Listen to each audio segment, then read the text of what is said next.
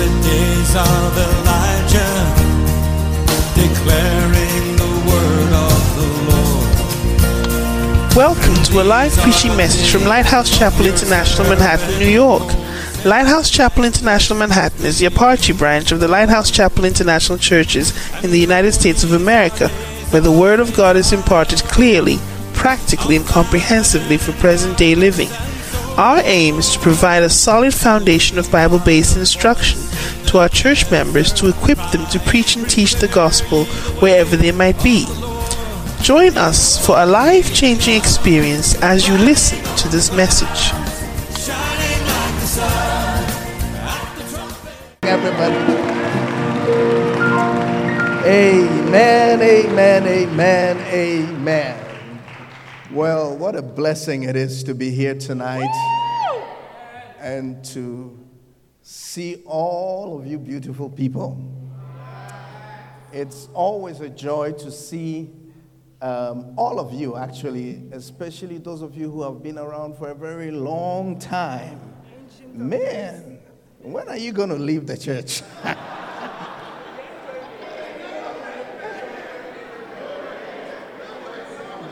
You ain't going nowhere.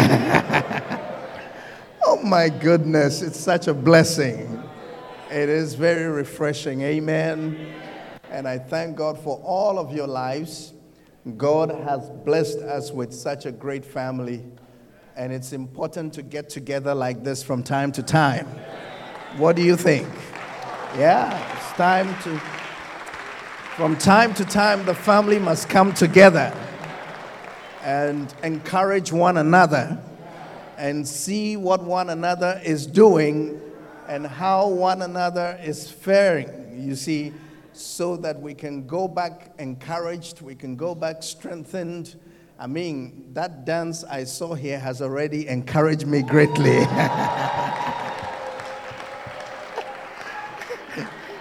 You know, inspired. The dance brought inspiration. Even Reverend Ose is trying to get new dancing grace. But I think you need to pray for him. Because it will take a while. As for Reverend Nat, he won't even try. Wow. But those two brothers, where are they from? Bronx Church. Wow. I want you to pray about moving to California.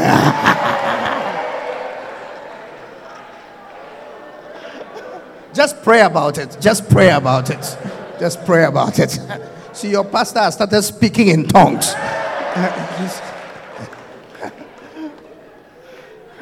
Hallelujah. But when we come together like that as a family, then we can enjoy each other's gifts. Because we don't all have the best gifts and the greatest gifts in our churches, isn't it? But when we come together, then we can bring the best from every place and enjoy it because God has given us all these amazing people. Hallelujah. Let us share a word of prayer before you sit down. Father, we thank you for today and thank you for the blessing of such a great family. We're grateful, oh God, that you brought us into such a church. And thank you, Lord, for everything you have done for us and continue to do for us while we remain sons and daughters in the house. Tonight we ask, Lord, that you will visit us. We ask, Lord, that you will open our eyes to behold wondrous things out of your law. We pray, oh God, that the scales will fall off our eyes, fall off our spiritual eyes, and fall off our souls, Lord. Let the word of God affect us. May we leave this place encouraged. May we leave this place strengthened. May we leave this place bound together with cords that cannot be broken to work on and press on and to forge ahead with the commission that in Jesus' name. And everybody says, amen. Hallelujah. Thank you. Amen. Well, what can I say? Again, it's a real. I thank God for the opportunity to share with you. Amen. I believe God has been gracious. Are you expecting to be great this year? Are you working on becoming great? Are you working on moving from ordinary to great? Are you working on moving from good to great? Are you becoming great? I am working on becoming great. Hallelujah. Because I believe the prophetic word that God has given us through our pastor, through our prophet. Amen. We are blessed in this church to have a great prophet who is a proven prophet. A prophet with a track record. Hallelujah. You know, before you follow a prophet, you have to check their track record. Do you understand? Display of power. You need to look behind them and check the track record. Prophecies. It must be marked by prophecies that have come to pass. Do you understand? The person should have said, one day we're going to be 1,000 churches. And then you have 1,000 churches. And the person says, one day we're going to have. I remember a long time ago, I heard him talk about Dr. 700 pastors. You know, he said 700 pastors. And I said, wow, what? And then he repeated, not members.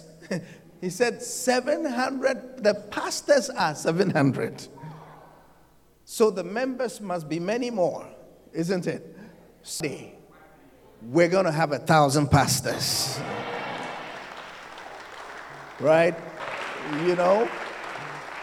So I'm talking about someone who has that kind of a track record. Hallelujah. And when such a person speaks and speaks the word of God and speaks a word of prophecy, you must do yourself a favor and latch onto it. Amen. Do yourself a favor, believe the prophecy, take it personally, take it seriously. You know, as the people were dancing, one thing was occurring to me. I said, hey, dancing too, people can take it seriously like that. Yeah? Because the guy who was here, he had a certain look on his face when he...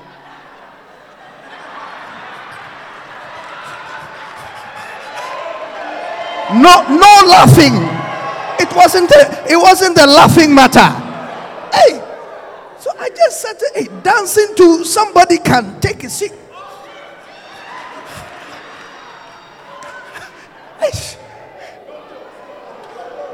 It's not a joke at all. Yeah.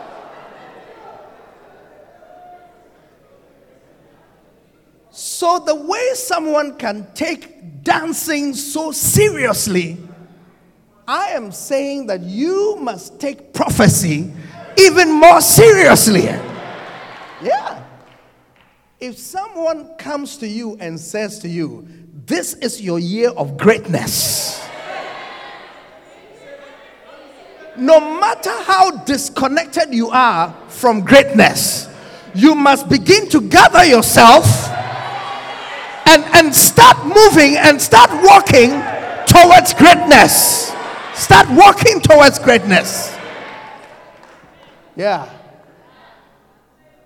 There's some smart people in the Bible like Peter, to borrow his boat.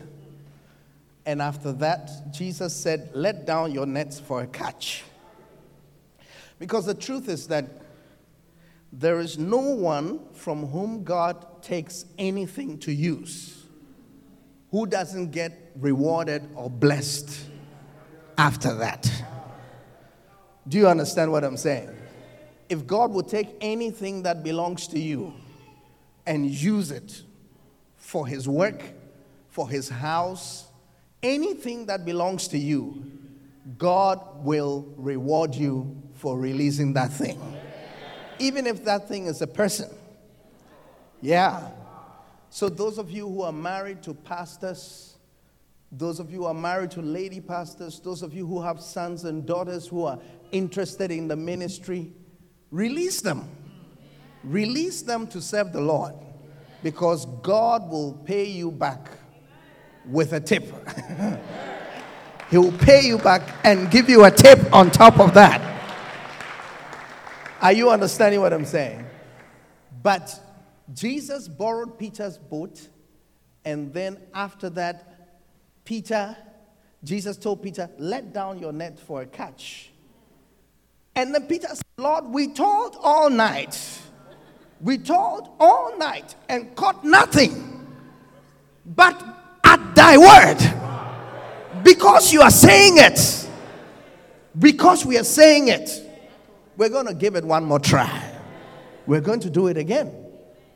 Because when you hear the word of prophecy, it's different from every effort you have made prior to the prophecy. Are you getting what I'm saying?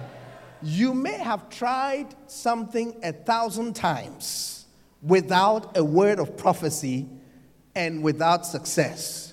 But if a word of prophecy comes to you, asking you to try that same thing one more time, do you understand? You must choose the prophecy over your experience. See, what people do is they often let their experience override the prophecy. You know, they choose their experience over the word of prophecy.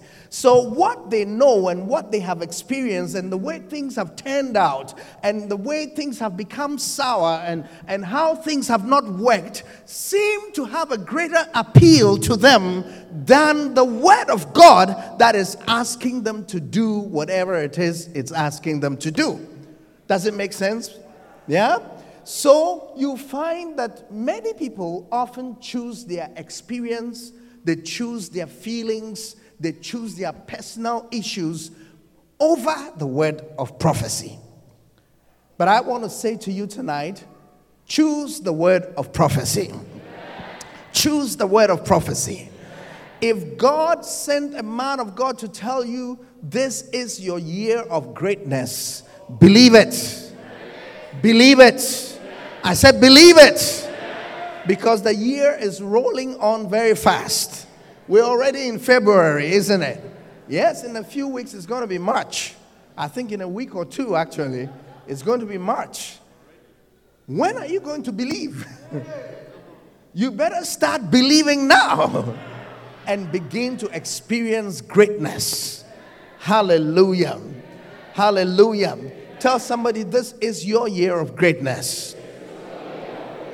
Tell the person, I can see greatness in your year. I see greatness in your future. I see greatness coming your way. Say, greatness is coming to you. Hallelujah. Give Jesus a clap offering. Hallelujah. Now, in talking about greatness, you know, and with all the preachings and teachings on greatness we have been hearing this year, there is one particular message on greatness that has really caught my attention, and that has to do with the greatness of John the Baptist. Hallelujah. Now, John the Baptist was someone who had a prophecy, you know, going before his birth. You know, the word of prophecy came, and the prophecy said he was going to be great. See, John the Baptist was born to a couple that had struggled to have children, and they had even given up. But to their surprise, at the last minute, in their old age, God still came through and God gave them a child. Hallelujah. I don't know if there are any people here tonight believing God for children, but God is going to come through for you. Hallelujah. I said God is going to come through for you. God will come through for you. Do not give up. Don't give up. You don't gain anything from giving up. If you give up, you still have nothing. Do you see what I'm saying? But if you believe, you might have something. Are you getting it? So there's no need to give up. Don't give up. Just keep believing. Amen. So the angel of the Lord came to, this man called Zacharias. And Zacharias was a priest. He was working in the temple. It is interesting how even though he had prayed to God for some things for so many years and that thing had not happened, he was still motivated enough to keep serving the Lord and working in the church. Many of us get discouraged, when we pray to God or have been waiting on the Lord for something for a little while and it has not come or has not, materialized, and then we start to get discouraged. Some will leave the choir, they stop singing, some stop being an usher, some even stop coming to church altogether because they kind of feel it's a waste of time. They feel that God has disappointed them, then they feel that God has let them down. But you must learn to take your relationship with God beyond what He does for you. Do you understand what I'm saying? Beyond what He does for you. These three guys in the Bible called Shadrach, Meshach, and Abednego, they told the king that our God is able to deliver us from your hand. Our God can do such things. Do you understand? Then they said to the king that we believe that if you try to put us in this fire, our God can deliver us. But even if He doesn't, we just want you to know that we still maintain that only He is God and no other image qualifies to be called God, and therefore we will not bow down to any image. Hallelujah. You need to introduce an element like that into your Christian life. There must be an element of even if. Do you understand? That even if God does not do this, even if this does not happen, even if things do not change, even if that does happen, I want you to know that I am subscribed to you for life. I have signed you on in my life for the rest of it. And I'm not giving up just because I didn't see this, just because I didn't see that, just because I didn't see this. There are some things your children have asked for which you didn't do for them, which you are likely never to do for them. Perhaps you will never even do it for them. But the fact still remains that you are their father, that you love them dearly, and that you want the best for them. Is it not true? Is it not true? It is true. Some of the dangerous things your children have asked for, they will never get it. You didn't give it to them when they asked for it. They cried, you didn't give it to them. You have not given it to them. You will never give it to them. But the fact still remains that you have their best interest at heart. Hallelujah. Are you understanding what I'm saying? So I want you to be encouraged tonight and to know that our God and our relationship with Him does not depend on what He does or does not do for us. Can I have an amen? Amen. The greatest thing of value God has already done for us, that is to give His Son, Jesus Christ, to die for our sins. That's something you can never do for yourself. That's something no one else can do for you. And He has done that for us already. Do you understand? So God doesn't owe us any other thing except to grant us access through Jesus Christ to Himself. Hallelujah. And that He has already abundantly provided, and that is what we must hold on to. Hallelujah. So Zacharias was just working in the church one day. He was just burning the incense and doing his priestly duties. Then suddenly an angel of the Lord came to him, and the angel of the Lord said that you're going to be the father of a child, and he was very surprised. But the angel spoke. Zacharias was very shocked, and he was wondering, how can these things be? And then the angel said, look, I'm Gabriel. I stand in the presence of God. I'm coming from God's office. Do you understand? His desk is over here, and my desk is over here. I'm bringing you inside information, and I'm telling you that no matter how you feel, no matter how plausible it sounds or does not sound, I want you to know that God has taken a decision for you to become a father, and a father you will become by the grace of God. Hallelujah. Are you understanding what I'm saying?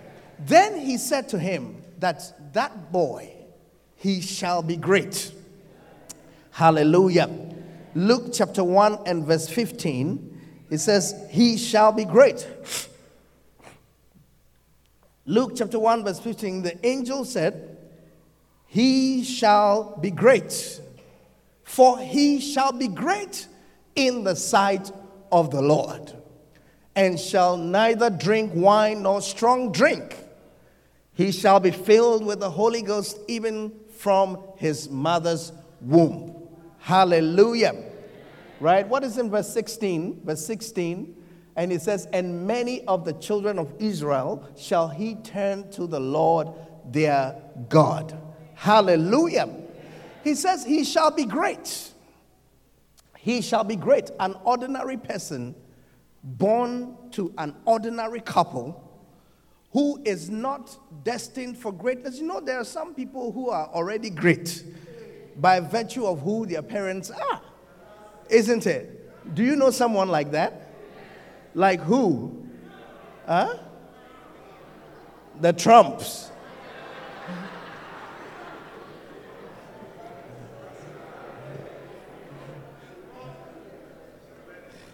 That's a very controversial subject these days.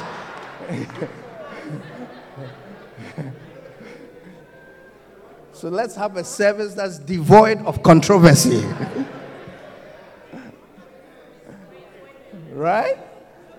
Prince William. Who is Prince William? The baby? The father, right? Prince William is the son of Princess Diana. Right. Okay. That's a very good example too. Right? Without controversy. Amen. So right there, if you're born into such a family, you are already credited with greatness. Actually, you arrive with greatness as a credit for you to come and rather spend it and turn it into what? What is the opposite of greatness? Is there a word like that? He said basement.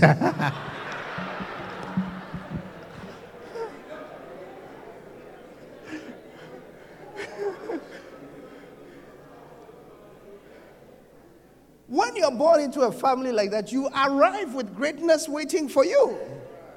Do you understand? But I know that a lot of us here tonight, we're not born into those type of situations. Isn't it? Yes. For many of us, it will take the grace of God to become anything worthy of recognition. Do you understand? But I want you to know that God is able to make an ordinary person like you great. Hallelujah. God is able to make an ordinary person like you great. So you will be great. Expect to be great. Hallelujah. He said to John the Baptist, he said, he shall be great. He will be great. He's an ordinary boy, but he shall be great. That is how I believe also that I am great. and I'm working on becoming great. Hallelujah. That greatness is in my destiny, even though I come from a very ordinary family. Hallelujah. And I believe that God has destined for each of us, if only you believe the word of prophecy. I tell you, if the things you are hearing as you listen to the podcast, listen to Bishop, the prophet as he speaks, if only you would genuinely believe the things you are hearing, I tell you that those prayers, those things will transform your life. They will transform your life and turn your life the right side up, facing and headed in the right direction. Hallelujah. Now, just quickly, you see how he mentions the things or the characteristics and the features of his life that will make him great, right? One of them is that he will be great because he shall neither drink wine nor strong drink. Hallelujah.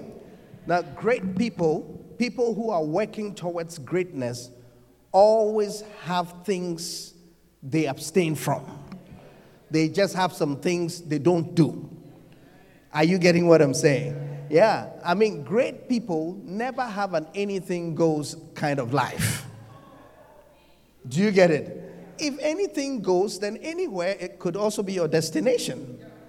If your life is driven by anything that comes your way, you will do anything, anytime, anywhere, then your destination is really any place and not necessarily greatness.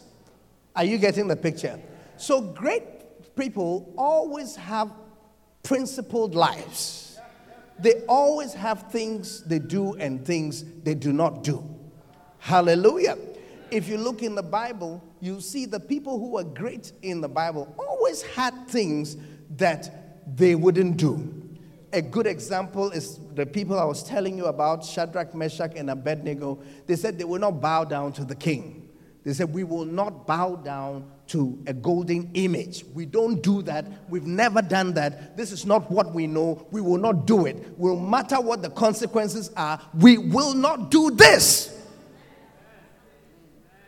That's why they are in the Bible. Actually, it is the only story about them in the Bible. So it must be the only reason why they are in the Bible. Are you getting what I'm saying? So great people have principled lives. Great people say, I don't drink. Great people say, I don't commit fornication. Great people say, I don't smoke. Great people say, I don't follow women. I don't chase women. I'm not a womanizer. You see, it's great people have principles like that. Are you getting what I'm saying? Great people say, I don't watch pornography. That's it. I don't do such things. Great people say, I don't watch certain movies. Hallelujah. Certain things are not for great people. Have you seen this verse before in Proverbs chapter 31? Look at it. Proverbs chapter 31 and verse 1. It says, you know, it's a prophecy. It says, the words of King Lemuel, the prophecy that his mother taught him, right? So his mother is teaching him, and the Bible says it's actually prophecy. Can you see that? Right? And then verse 2. Verse 2 says, what, my son? What, the son of my womb? What, the son of my vows? Verse 3, it says, give not thy strength to women. Can you see that? Give not what? So womanizing is costly. Can you see that? Yeah. So one person who is running after multiple women. Do you get it? One man who is running after so many women. You see, it says, don't give your strength to women. That means something actually goes from you to the women. Do you understand? It's a loss for you.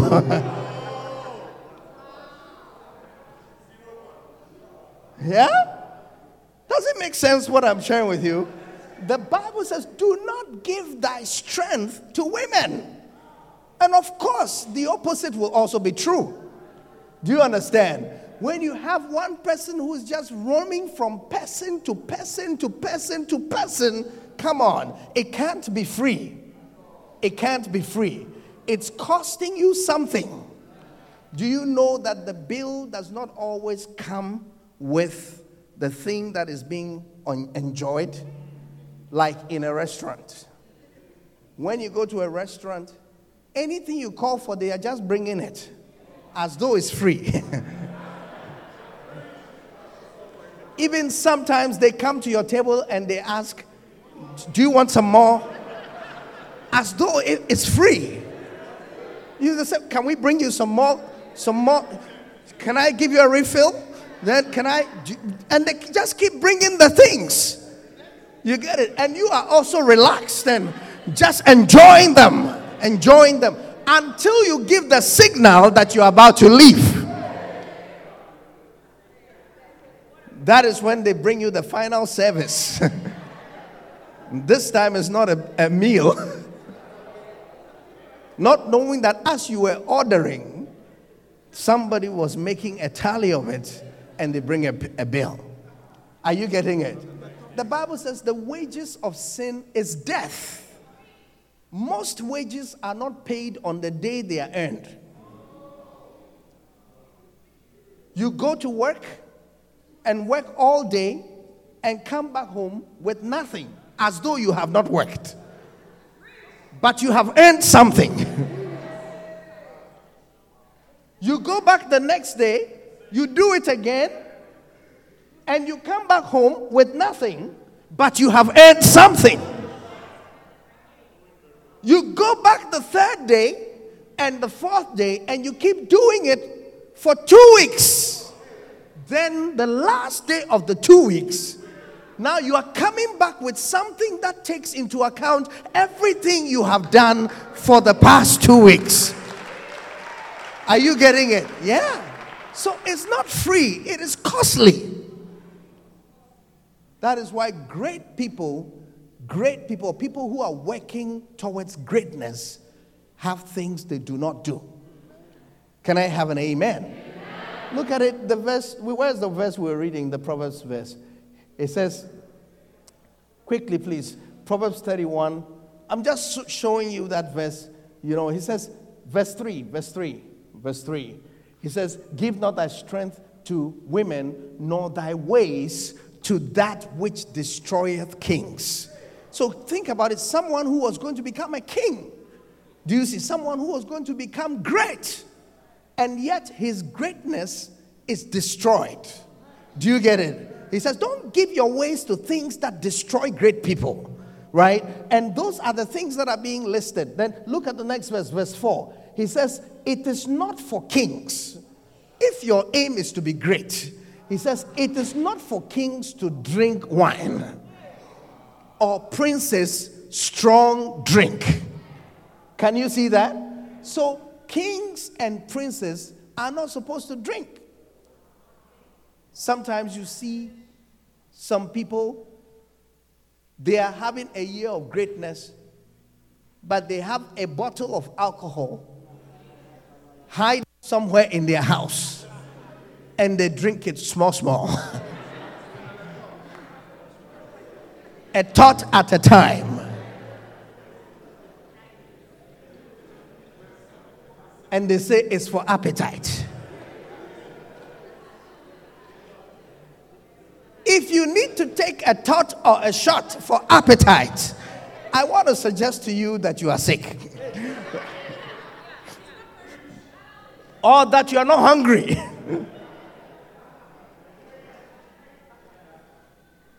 Because anybody who is seriously hungry does not need motivation to eat.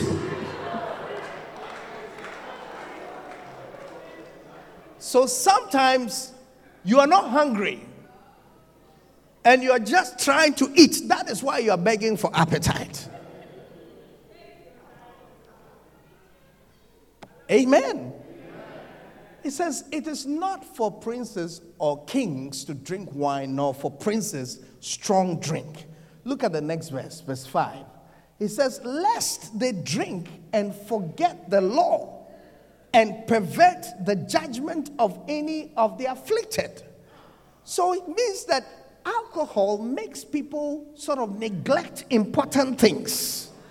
That is why great people stay away from it. Because it makes them take important things lightly. Do you get it? Makes them take important things lightly. And then he says, look, the word there is judgment. It means that your judgment is affected. It means you don't think correctly. Does it make sense? Yes, you don't think correctly. That is the reason why there is such an offense as DUI. That you're not supposed to drive under the influence of anything that perverts your judgment. Do you understand? That you are a dangerous person, a vehicle in the hands of somebody whose judgment is perverted is a dangerous weapon. And it's the same thing, a life in the hands of someone whose thinking is not correct. Do you understand? Your life is being driven and led by someone whose thinking is not correct. It is a problem. So in verse 6, it says, give wine, verse 6 says, give strong drink to him that is ready to perish. Can you see that? Someone who doesn't mind. You see, like when you're doing some DIY work in your house, right? You want to paint your kitchen a new color. You have some clothes you don't wear to do that job, isn't it? But you go get some other clothes that you wear. Now, those clothes that you wear to do that kind of job are clothes you don't mind losing, isn't it? Yeah, so ready to perish kind of clothes. So you bring those clothes on and you wear them knowing that, even if I wear this and something happens, it's not a big deal. I don't mind losing these ones. Yeah, and there are some people who feel that way about their lives. It says that if your life is that kind, if your life is a disposable kind, you feel like, it's not so important to you. Greatness is not anything that you're looking for. You are not expecting to be great. You're not planning to be great. You're not trying to be anyone important. You're not trying to be anyone significant. Then he says, it's all right. Just allow them to give strong drink to such people. And he says, and those that be of heavy hearts, give strong drink to such people. Then it says in verse 7, let him drink and forget his poverty. Do you get it? Yes. That there's poverty associated with a drinking habit. Are you getting it? He says, let him drink and be comforted from his poverty. So he's already poor. Great people, and people who are becoming great don't go down this path. Can I have an amen? Are you understanding what I'm saying? We must have principles. We must have principles. We must have principles we live by. Principles of the Word of God that guide us. Everybody who is a serious Christian, who is working towards greatness, must have things they don't do. There are some things you must say, I don't do this. It's not because you don't have the opportunity, but you don't do it. Hallelujah. The Bible says Daniel purposed in his heart. Daniel, there's this passage here. Let me just mention it real quick since we are talking about it. Daniel chapter 1 and verse 8. It says, but Daniel purposed in his heart. Daniel purposed in his heart that he would not defile himself with the portion of the king's meat, nor with the wine which he drank. Therefore he requested of the prince of the eunuchs that he might not defile himself. Hallelujah. Says this is his own purpose in his heart. He said, I will not defile myself with the portion of the king's meat. You get it? I do not want to defile myself. I will not do this.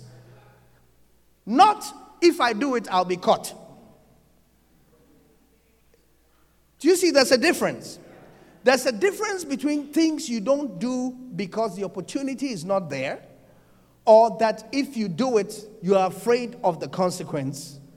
But there's a third reason why you don't do something, which is that you have purposed within yourself that this is wrong and I'm not going to do it.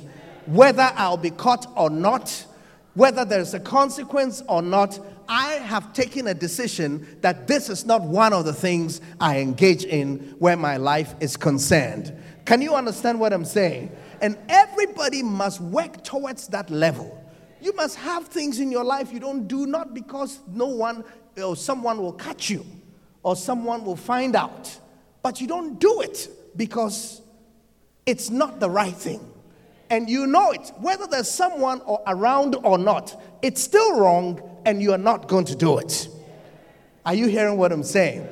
And Daniel had such principle. Joseph also had a principle like that.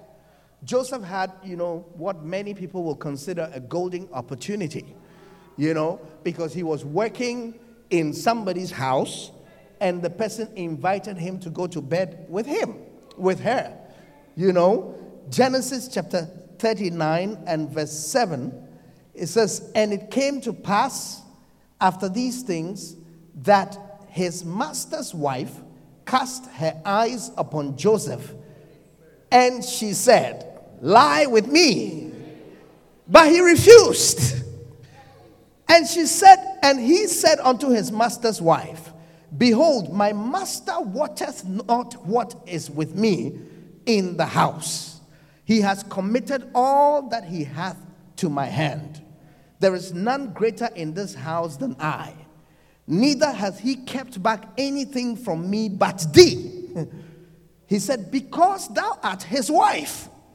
How then can I do this great wickedness and sin against God?'" Not even against the master. What Joseph was saying is that the master may not catch me, but God is watching. It may never come up. It may never come up. The master may never bring it up because perhaps he will not know. Do you understand? But what about God? What about the one who really matters? What about the one who really determines how things turn out with people? What about the eyes of the one with whom we have to do? Because most of the time we spend our lives trying to please people. But what about God, who can actually decide whether you wake up tomorrow or not? What about God, who decides whether you even get home from this service tonight or not? What about that person? And Joseph felt, I don't do such things. It's no wonder that Joseph becomes a great person. Are you understanding what I'm saying? So if you're working towards greatness this year, I want you to know it will cost you something. You have to have some principles. You have to say, I don't do this. I'm not going to do that. If it is wrong, it is wrong. If it is wrong, it is wrong. It doesn't matter that it's an opportunity. Joseph could have said, well, I didn't ask for it. She brought herself. You know what I mean? Yeah, she brought herself. And then he will say, the spirit was willing, but the flesh was weak.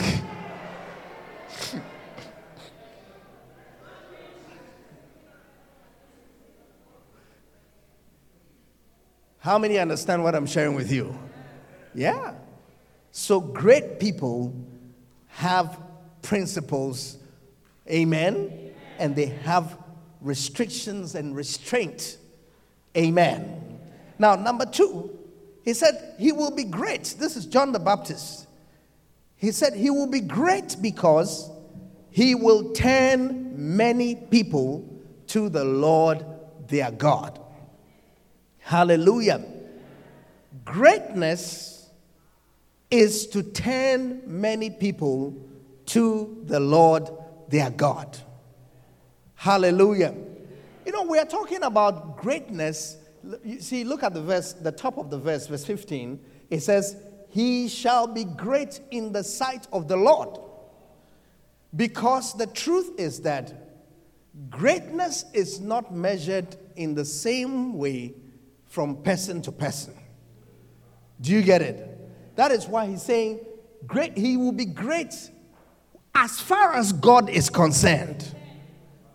So many things that human beings do not consider great are actually great in the sight of God.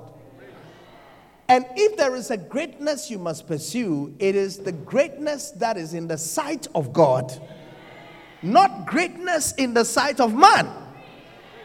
Are you getting what I'm saying? You have to be careful who is cheering you on, who is calling you great, who is clapping for you, and who is celebrating you. If you have the wrong person calling you great, then they'll call you great and you'll be deceived into thinking you are great when you're actually being a fool. Are you getting what I'm saying?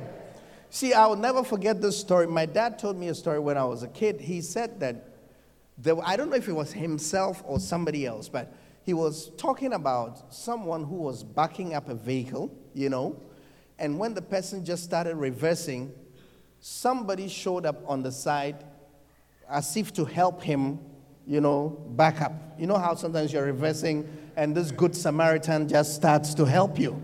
So the good Samaritan stood by and started telling him to come and then just keep coming. And so he also just surrendered his life into the hands of this good Samaritan. And the good Samaritan just kept backing him up until he either hit something or he entered a ditch, like the vehicle entered a ditch. And then the good Samaritan stood by and said, "Oh!"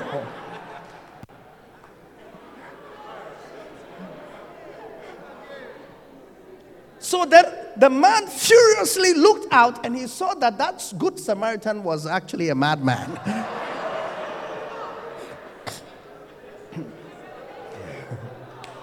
Was actually a madman.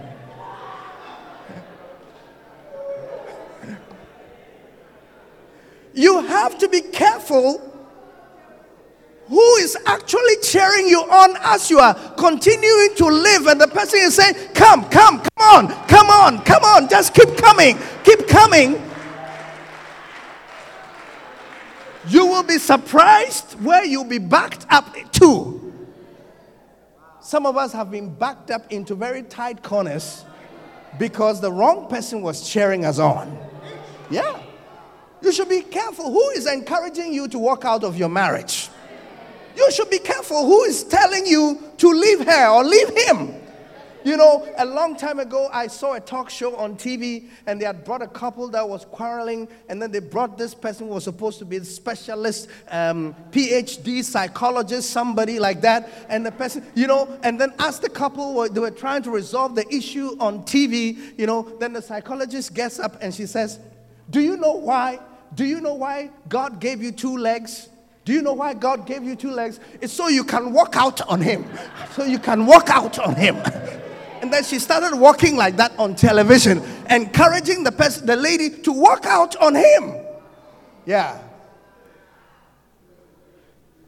After you have walked out on him and she's gone to her house and is in her comfortable bed with her husband with his biceps and triceps, and the person she's in comfort over there, you are going to be in your house in loneliness.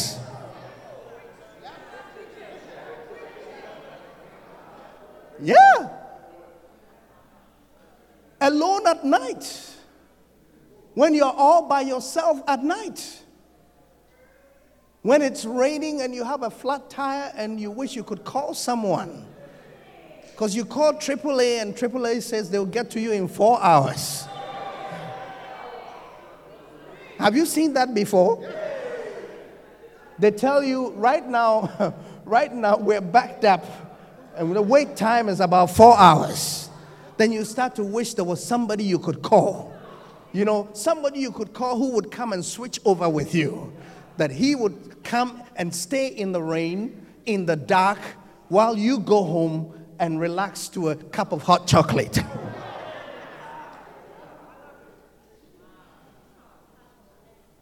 But you used to have someone like that, except that the wrong person cheered you on as you were walking out on him.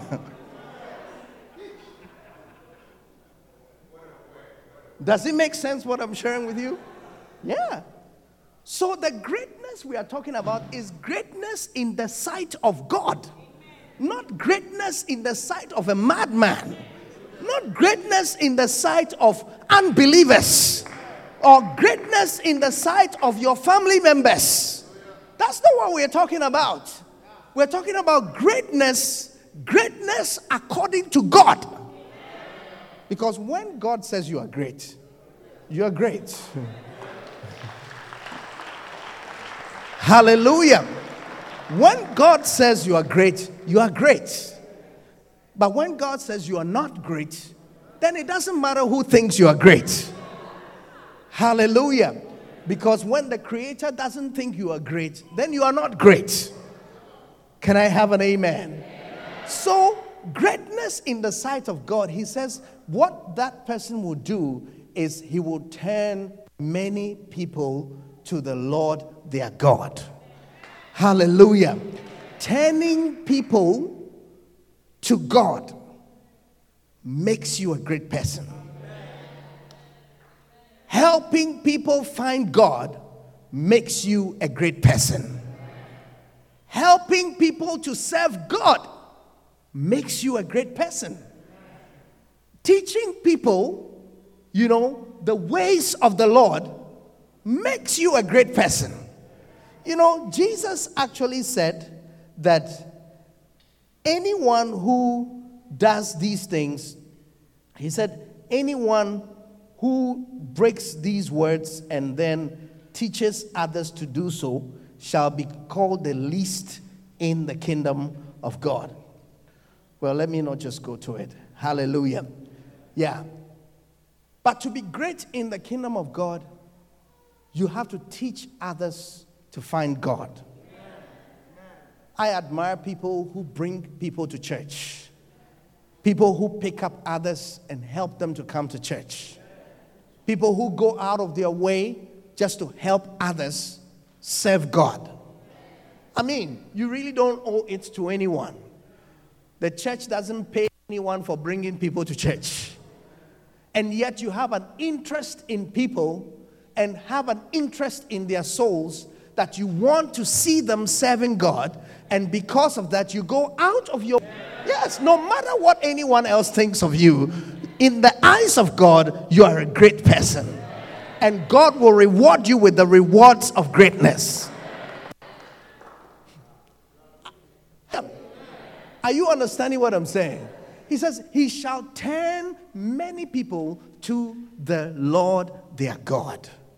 The Bible says, whoever wins souls is wise. The book of Proverbs, chapter 11 and verse 30. He says, the fruit of the tree of what? A tree of life. And he that winneth souls is what? Is wise. He that winneth souls is wise. Hallelujah.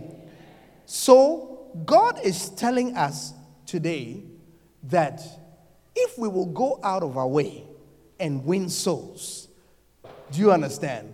That is why starting, whether it becomes a big church or it remains a small church, is great in the eyes of God. Anybody who goes out of his way to create an opportunity, anybody who goes out of his way to start something small somewhere, that human beings may even despise and laugh at. Do you understand? Anybody who goes out of his way to provide a place of worship so that God's people can come and worship. Anybody who takes it upon himself to read the scriptures that I'm going to read the Bible to try to understand it. That's what a pastor is. A pastor is not any special person other than someone who has decided that, look, I'm going to try and feed myself, and out of what I have, I'm going to share with others and help other people to come to know the Lord. These are the people God calls great. That is why in our church we emphasize and teach people to become shepherds. Yeah. To encourage everybody to become a shepherd. And we are criticized for that. But remember, a madman. Always remember the madman. And don't follow the directions of a madman. Always look out of the window. So recently, I actually went to some place, and I was in a hurry. I was almost missing, the event. So I drove very fast. I arrived in the place. As soon as I got there, somebody was waiting. And I don't know why he was waiting. But as soon as I got there, he was just already showing me where to park. So as I was reversing, then I remembered the story. So I looked out and looked, because sometimes you can tell from the way they are dressed. You can see some, just keep coming, just keep coming. And he was just rolling his hands like that. I just remembered the story. And I said, let me just look out to see it. So I brought the window down and I checked him out. So, okay, he looks well. No, seriously. Many of us, even our confidence in the church that we are in, is influenced by people who are driven by demons and evil spirits. Somebody was telling me the other day, because I was preaching a message, and I was saying something similar to this, and then after church and told me, she said, you were talking to me the whole time. I said, really? Then she mentioned the name of somehow that person was upset and so on. The person left the church, and the person gave her a website. This person they were talking about is somebody who came to the church interested in one of the brothers. And because we have there's a real nice fancy brother, very eligible kind of bachelor in the church, right? And this person came into the church with hopes of being the brother used to pick her up and so on and so forth. Because great people help other people. Do you understand? Yeah. But the fact that I'm giving you rights should not mean that I'm on offer. Not the driver.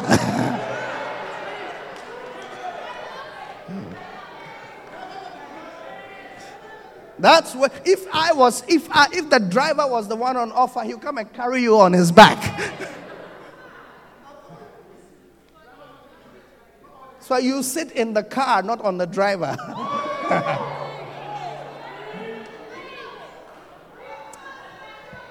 Do you understand what I'm saying? So this person, when she was disappointed, the brother turned to be looking elsewhere. Do you understand? Then she got upset. Because of that, coming to church was not fun anymore. So in her bitterness and anger, she left the church. Do you understand what I'm saying? I wish she's watching this message so I can speak to her. Yeah. But she's hurt and poisoned by her own feelings and her own disappointment. Then she approaches somebody else. Also leave the church. But she does not tell that person why she left the church. Like we are a cult and some kind of story like that. And then she gives the person a URL and goes to some website, says go to this place and go read such something. And I don't think the internet is credible. I mean, why is it that when we read something on the internet, we automatic credibility to it, that anything that is on the internet must be the right thing?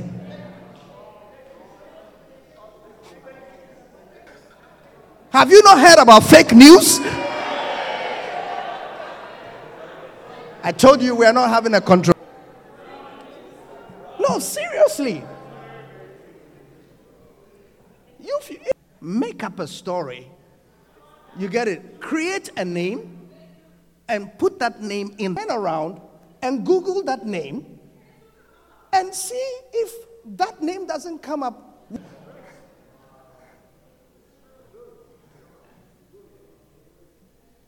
Me, you have known my manner of life. You have known my passion. You've known the things that have affected. Why do you have to? Listen to me. We go to the internet to find things about stuff when we don't have access to the thing. If you want to, you don't leave Lighthouse Chapel to go to the internet to find out about Lighthouse Chapel. Yeah. Let's talk about this matter properly. What I'm saying is that when you don't know something, is to ask Google. Do you understand? But when you are sitting inside the thing and being preached to by the church, you don't go to the internet to find out about. Yeah. If you are in the church, you didn't find it. You're in the church.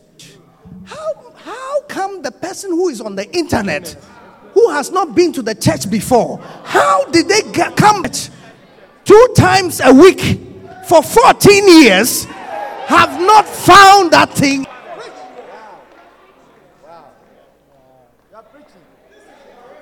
What are you talking about?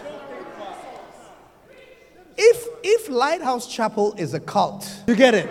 Tonight is a great opportunity. Tonight, right here, you are here. You are. So wait, when we start chanting, then you will know it's a cult. When we start making the human sacrifice, then you know it's a cult. And hear the word of God. And sometimes talk to the pastors and then waste the pastor's time to Google.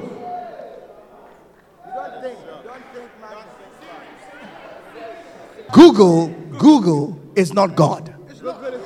Just because it starts with a G does not make it. It's not God. And that you believe it. Even when it defies common sense. Yes. You're going to kill yourself.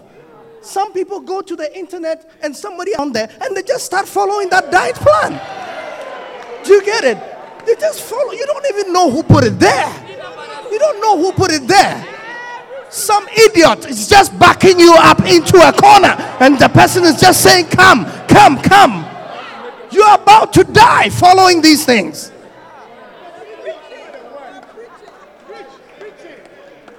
Yeah.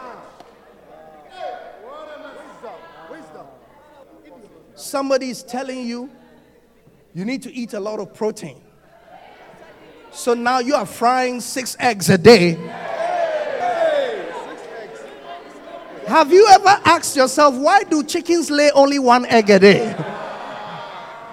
If you owned a chicken that was supposed to feed you, yeah. So where did you get the other 5 from?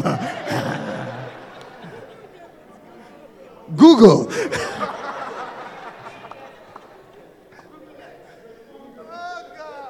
Somebody sent me a little video clip the other day where some lady was supposed to be making peanut butter soup. And she was making, Africans have this peanut butter soup. And she was supposed to be making this peanut butter soup. And she said she went, instead of learning from Mama, she went to Google. See, you're at home and you won't learn the things at home. You get it? You are home inside the house. You won't learn. When Mama is in the kitchen, you are watching soap operas.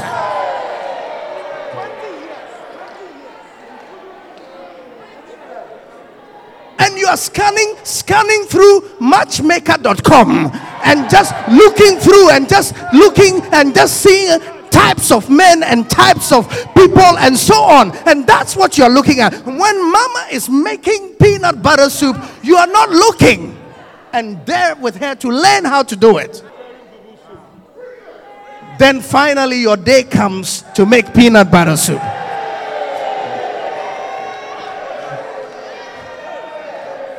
Then you start to go to Google.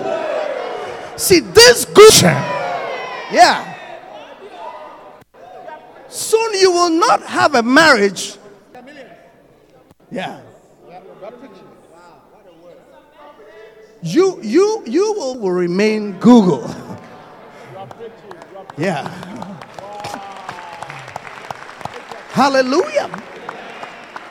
Do you understand what I'm sharing with you? You want to know something about Bishop Dag? Don't go to the internet to find out about Bishop Dag. You have Bishop Dag's podcast. His podcasts are free. His views or does not believe, it's in the messages. So why do you go to YouTube to some strangers something and start to subscribe to that, and whom you have been for so many years, you just read about him on the internet and you believe that. And you do not believe the things you are seeing and the things you are hearing. Tap somebody and say, you made a mistake. I mean, yeah. Amen. I don't even know how we got into this. Let me go back upstairs so that I can. When Jesus was preaching, you had all sorts of people who said all sorts of things about him. And the stories, they even paid people to make up stories. Yeah. And these days, I've come to see that people can make up stories. I mean, people can lie. People can say things that never happened. I mean, can you believe that someone can actually say that he was in the military and he fought in such a war and he never was? Can you? But that's the kind of world in which we live.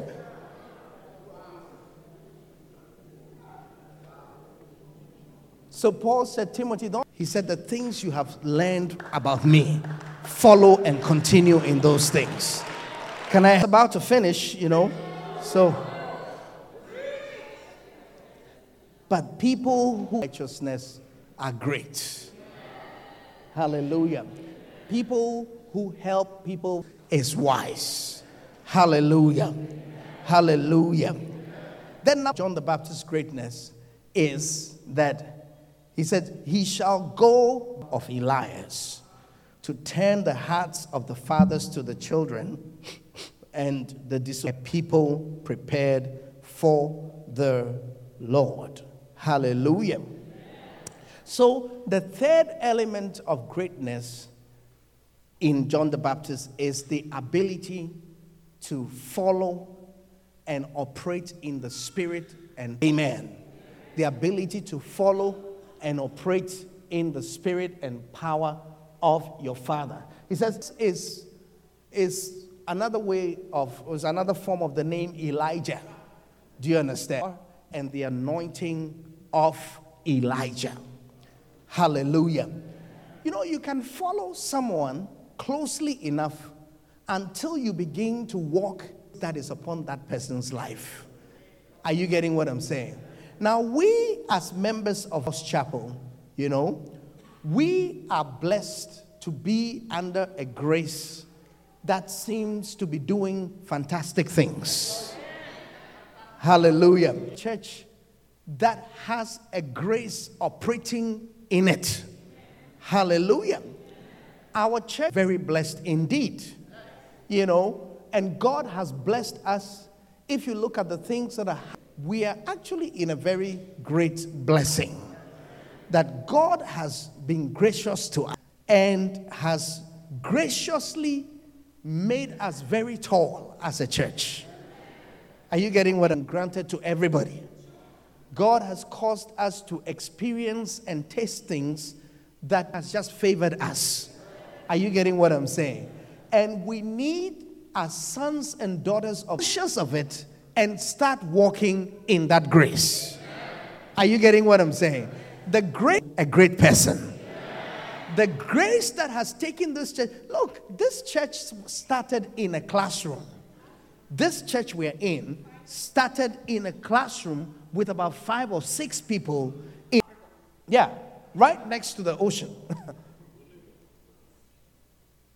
I mean, right next to the ocean. Yeah, now from here you're going to the ocean.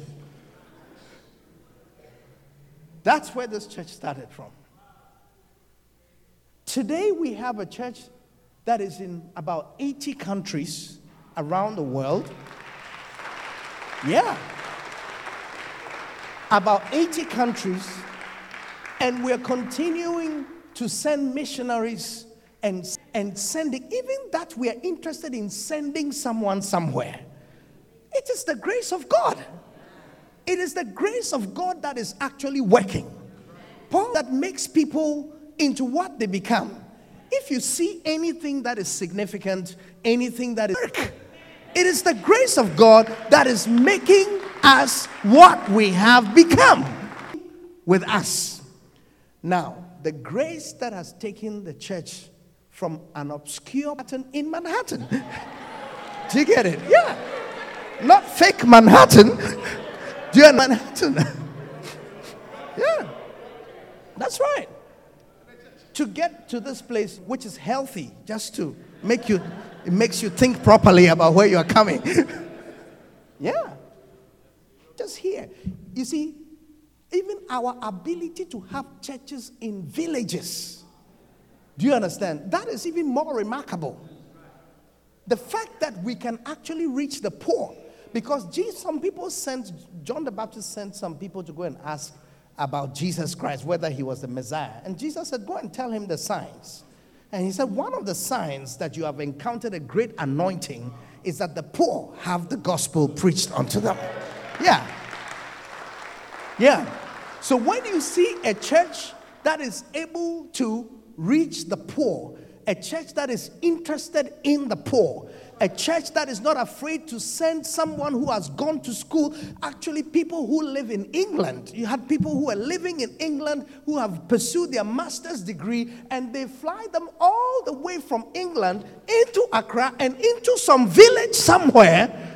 A church that even has the courage to send somebody to such a place. You have encountered a great grace. Do you understand? It is the great grace of God that makes people do that. That makes us interested in people in many different lands, people in the Caribbean countries, people in so many different parts of the world, places that you don't think about going to. I mean, I can ask you for your top 100 list of vacation destinations, and many of them will not be some of the places where we have churches. Top 100 vacation destinations.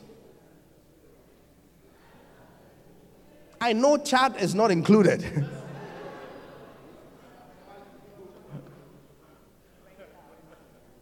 Do you see what I'm saying? Yeah. It's the great grace of God. That is what has made us what we are. And so if you're walking in greatness, then I'm saying to you that you need to be able to walk and be a partaker of the grace that is upon that house. Amen. The grace that is upon our Father, that grace must be upon you also. You see, when you look in Philippians and chapter 1 and verse 7, the Apostle Paul said, even as it is meet for me to think this of you all, because I have you in my heart, inasmuch as both in my bonds and in the defense and confirmation of the gospel, ye are all partakers of my grace. Can you see that? He said, you are all what? Partakers of what? My grace. That means there's nothing wrong with walking in the grace that is upon someone. Are you getting what I'm saying? Yeah, there's nothing wrong with walking in the grace that is upon someone. There's nothing wrong with preaching the messages that have been preached by someone. There's nothing wrong with walking in those things. See, when the devil identifies what your strength is, he starts to make it look ugly so you can walk away from your strength. This is a time-tested strategy. When we were little kids and we used to take our brothers and sisters' chicken from them, we used to make stories about their chicken. The guy is holding the chicken, the drumstick, and then you tell him there are worms on it. Give it to me. Give it to me. Hey, you shouldn't be holding this. Give it to me. Nasty. Ew. And then he surrenders his drumstick to you. And then you turn around and you start to eat. Time-tested strategy for making people walk away from what is working for them. Bounce at it. Make it look ugly. And they will voluntarily surrender it. When they surrender it, you take it away from them. Holding something you don't want, because he's not going to let it go. You have to find some story to tell him about what he's holding. Say, ew. Give it to me, give it to me, give it to me. And then they would voluntarily surrender the thing.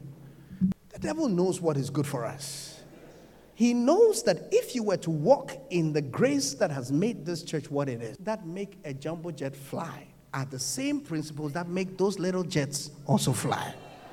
Every plane flies on a very simple principle. They have engines that create a thrust. Pushes, the thing is stronger than the weight of the plane.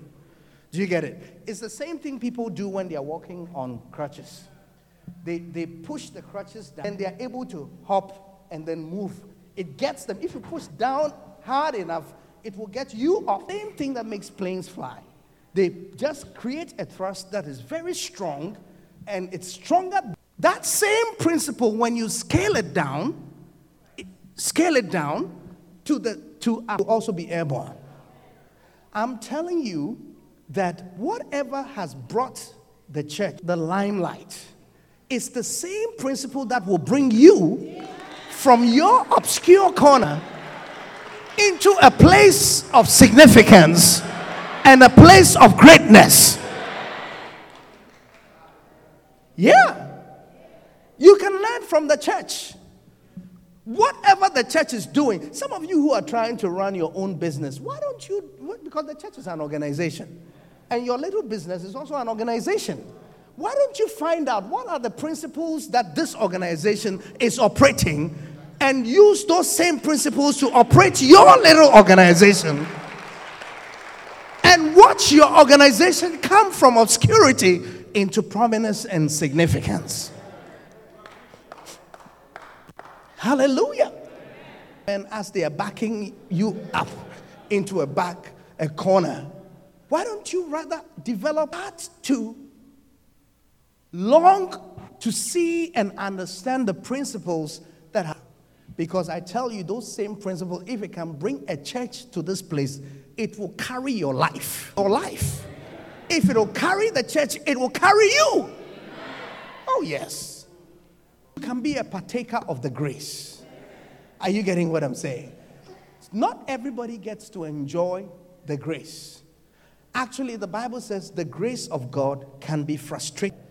It says the grace can be frustrated. Galatians, look at this verse right here. Galatians 2:21. Galatians 2:21. He says, I do not frustrate the grace of God. Look at it. When do people get frustrated? Who has been frustrated before? Raise up your hand, let me see. So you think you understand the word frustrate? When do people get frustrated? When things don't do what? When things don't go the way you want. That leads to what? Frustration. Real grace of God upon the church or upon your life cannot do what it's supposed to do. God has put on your life was put there for a purpose. Now, when your actions and even you to do, then it says the grace of God becomes frustrated. Just like when you cannot do what you want to do, you're frustrated. You want to sign your signature, they give you a pen, it doesn't write. You get into your car, you want to go to work, you want the car to do what you bought it to do, you start it, it won't start. You're frustrated. You beat the steering wheel because there is so much energy must go with. It's not moving. Same feeling the grace of God has. The church. That grace is supposed to do for the members of the church what it has done for the church as a whole. Life that does not allow that grace to express itself, then the grace becomes frustrated. We are living with a grace that is not happy. A grace that is what your life has become. A grace that is so frustrated because it's supposed to do. But as we become partakers of His grace, expect that whatever God has done, this is a church that has no debts. There is no reason why you must also be in debt. Settle properly on your life. One of the things it will do will be to eliminate debt in your life. It surely will. It will take you out of the minus into the plus. If you will embrace it, if you will believe it, the grace of God will take you out. So, can I have an amen? Can I have an even louder amen? Are you understanding what I'm saying? Yes. The anointing and the grace of God that is upon your father. And if you do it, to be able to explain the Bible. So all of you have pastors who seem to be able to explain the Bible in the house. It's a grace in the house. And so when you are in the house and you are unwilling to teach, then that grace is frustrated. Because one of the things the grace upon you can do is to teach. Another thing the grace does is to start churches. See, we are used to starting churches, so you take it for granted.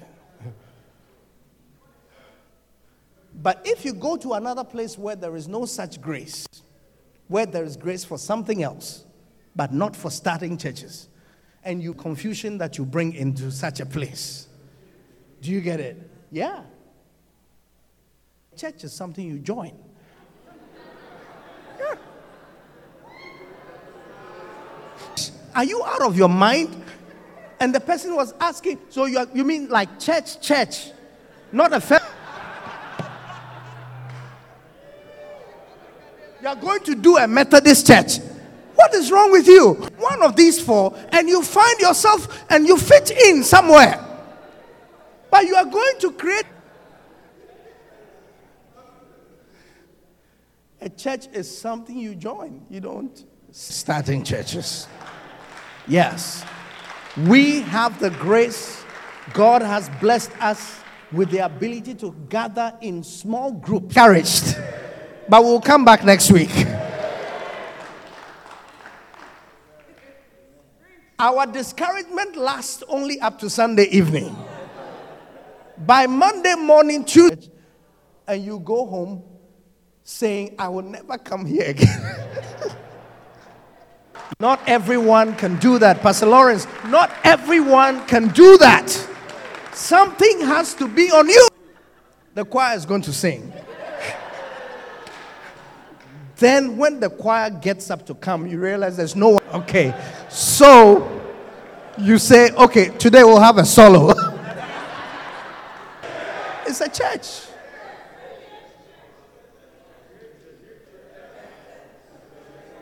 Saying because it's skinny, it's not a human being. So those of you who belong to small branches, smaller churches, focus on the grace, God, that has even drawn you to such a thing. Because it's not like the church was large and since you joined it's become small. when you joined it, it was very small, but it still had an attraction for you. That attraction is from God. It's supernatural. Yes. Amen. So we will walk in the grace that is upon. Then finally, the fourth characteristic of John the Baptist, to turn the hearts of the fathers to the children and the disobedient to the wisdom of the just, and to make ready. Hallelujah. Now, it is significant that the last verse in the Old Testament, the very last verse in the Old Testament, which is Malachi, and I think it's the very last verse. Look at it. Just put it up there. The very last verse of the Old Testament. The Bible says, and he shall turn the heart of the fathers of the children to their fathers, lest I come and smite the earth with. That when the hearts of children are not turned towards the heart of the fathers, then the conditions, you create a situation where any curse can fall into that place. He says, when the children's heart is not towards their father, and then the conditions are ripe for a curse. There's a lot of struggling in this world. Do you get it? Look, one of the common accusations people have against all the difficulties and hardships in the world on the absence of God's love. Why does he make so much evil happen?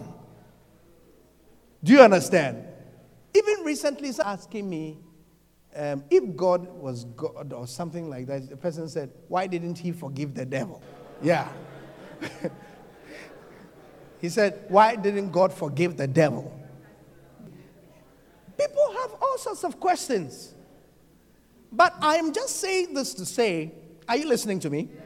It looks like there's very little attention paid to the calamities of this world. Do you get it? That because of curses that are brought upon themselves at work. And when a curse is in place, there is variables that operates curses, is that a curse must have a cause. You get it? So the Bible says a curse, causeless, shall not be cause. It cannot happen. Do you understand? But when a curse has a cause happening or its occurrence is legitimate. Are you getting it? So it is allowed to happen. It is allowed to happen. And only God's mercy can take someone out of a situation like that. Now, many of us live our lives, engaging curses and so on, and we're not even conscious of it. You see, but the thing about a curse is that you are not excused from its effect just because you don't know. Just like the law of gravity doesn't forgive babies. Do you understand? Realize that the law of gravity does not consider that she's a child. She's never been to school before, please. Do you see what I'm saying? Curses are like that in their operation. Now, one of the things that causes a curse in today's world, especially, is to their children. Do you get it? More than ever, more single parenting today than we have ever had at any time in history. An epidemic of displaced fathers. People who give birth to children and actually walk away from them. The world is now more permissive than it used to be. You see, these days you are allowed to have children even without marrying somebody. Yeah, you are allowed to. The world is more permissive. You get it? There was a time when, even when you got pregnant without being married, there was something to it, and you try to take steps to fix it real quick, and then you try to move on. But these days, people just shamelessly just do this. People, in fact, in certain countries, sometimes I've traveled to certain parts of the world, and people just introduce people as their baby father. This is my baby's dad. So even I remember one time I was having a convention somewhere, and then I was invited. I said, tomorrow, bring more people. I said, bring your mother, bring your father, bring your baby father, and I had to include them as categories of people that can be invited to the meeting. Yeah, because it's a new designation. It's a new role that people occupy, that you don't have to marry somebody. You can have a child with a person, but you don't have to marry the person. Now, what that does is that it is now who has no regard for his father. Do you get it? Because his father was not there. And so he also does not see. I mean, you come to him and you bring this man to him and you say, this is your father, you need to honor him. I mean, what are you? I've never seen him. He's never done anything for me. I don't know him. I don't owe anything. And by the way, someone that my mother had something to do with some time ago, what has it got to do with me? It has created the ripe conditions for the world to experience many curses. Hearts of children are turned away from their father, and the hearts of the father away from their children. Yeah, and it creates room for tragedy. A lot of evil. Don't say, where was God when the train was raided? Or where was God when the plane fell out of the sky? Or where was it? Apart from God. Are you hearing what I'm saying? If you're a parent and things have not been well between you and not involving them. Do you understand what I'm saying? Yeah. Children by not involving them. Amen. Try to help your children by not including them in your problems. If you have an issue with your child's father or your child's mother, let it be between your child's father and your child's mother and you. Do you get it? Because you're going to allow them to be cursed. You're going to bring them under a curse. You end up hating your father, and that's going to affect you. Are you getting what I'm saying? Now, is how we relate with our spiritual father. Are you getting what I'm saying? When you have a church that is not interested in its father or its founder, the same. Are you getting what I'm saying? Yeah? The same thing when we have a church, many churches, that's breakaway churches, is such that it disrupts your relationship with your father. You get it? So you will soon find out that good intentions are not enough. You need to have good intentions. That's good. You want to win souls. I'm saying. And so you see that sort of destroys so many things, and many people who could have been great ministers about ministry and how they entered it. Hallelujah. We as a church have a father, and to rest upon us in a certain way, we must revere, we must love, we must cherish, we must appreciate. You know what I'm saying? We must appreciate this father that God has given us. That is why yes, I'm expecting all of you, everyone who has come here tonight, I'm expecting you to come tonight. You see, because you cannot afford to be someone who doesn't care about what your father is doing. What your father is doing. When your father says, come, let me talk to you. And you say, hey, you think you can just show up anytime and just come and say, come, let me talk to you. No. We are busy here. Over here we work. Have that kind of attitude, a certain blessing will not rest upon us. Are you understanding? As we walk in greatness this year, these are some of the keys that we must follow. Amen. These are some of the keys we must respect. Hallelujah. Number 2 is what? To turn many unto what? Righteousness. In the spirit and power of our Father. And number 4 is what? To turn our hearts towards. You understanding what I'm saying? If we can walk in these things, greatness will be our portion. That is upon this ministry will come upon us. The greatness that is upon this church will come upon you also. you. It will find you at your workplace.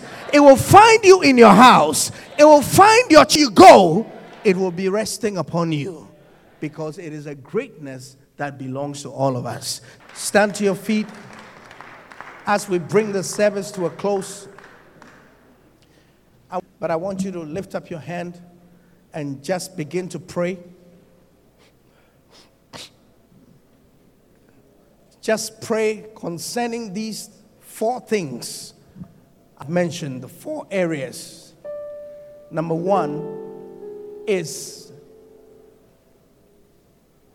that you will live by principles.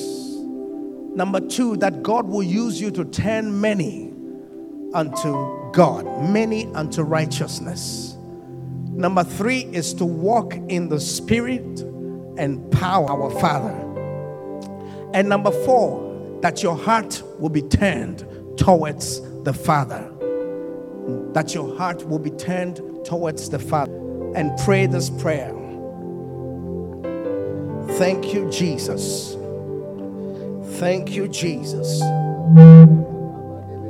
Thank you, Jesus. Thank you, Jesus.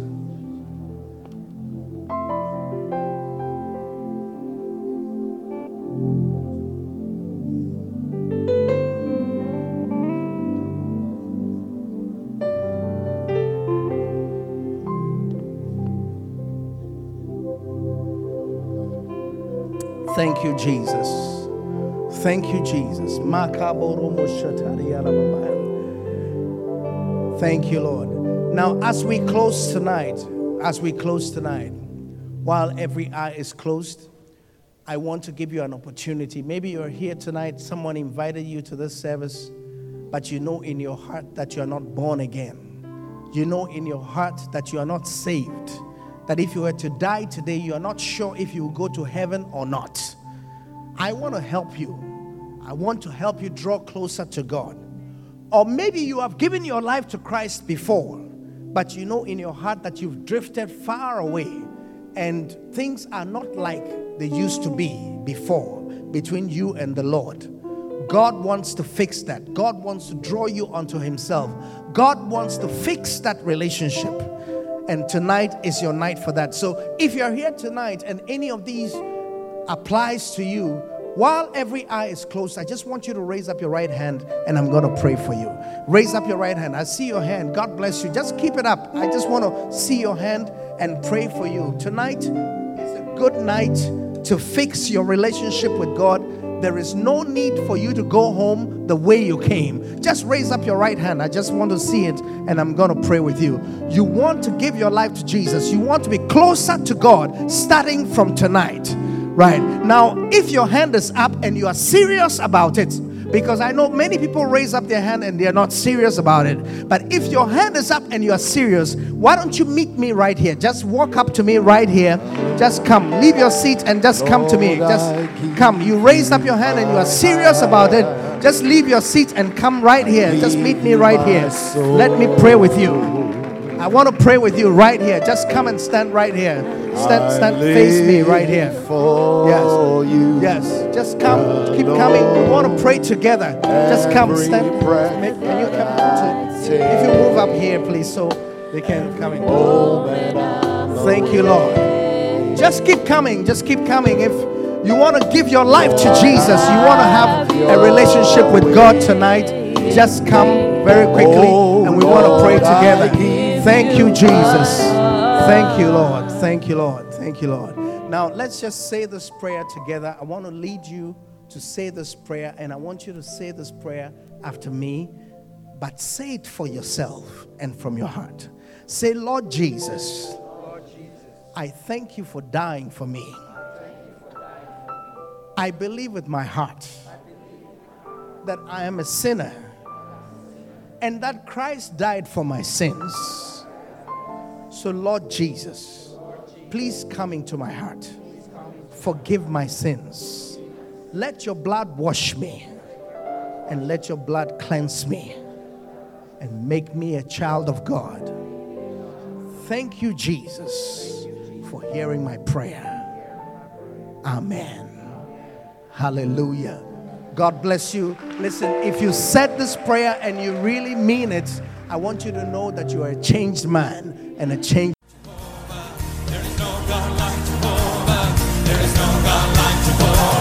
We hope you've been blessed. For copies of this message or other such messages, please write to us at tapesandpublications@yahoo.com.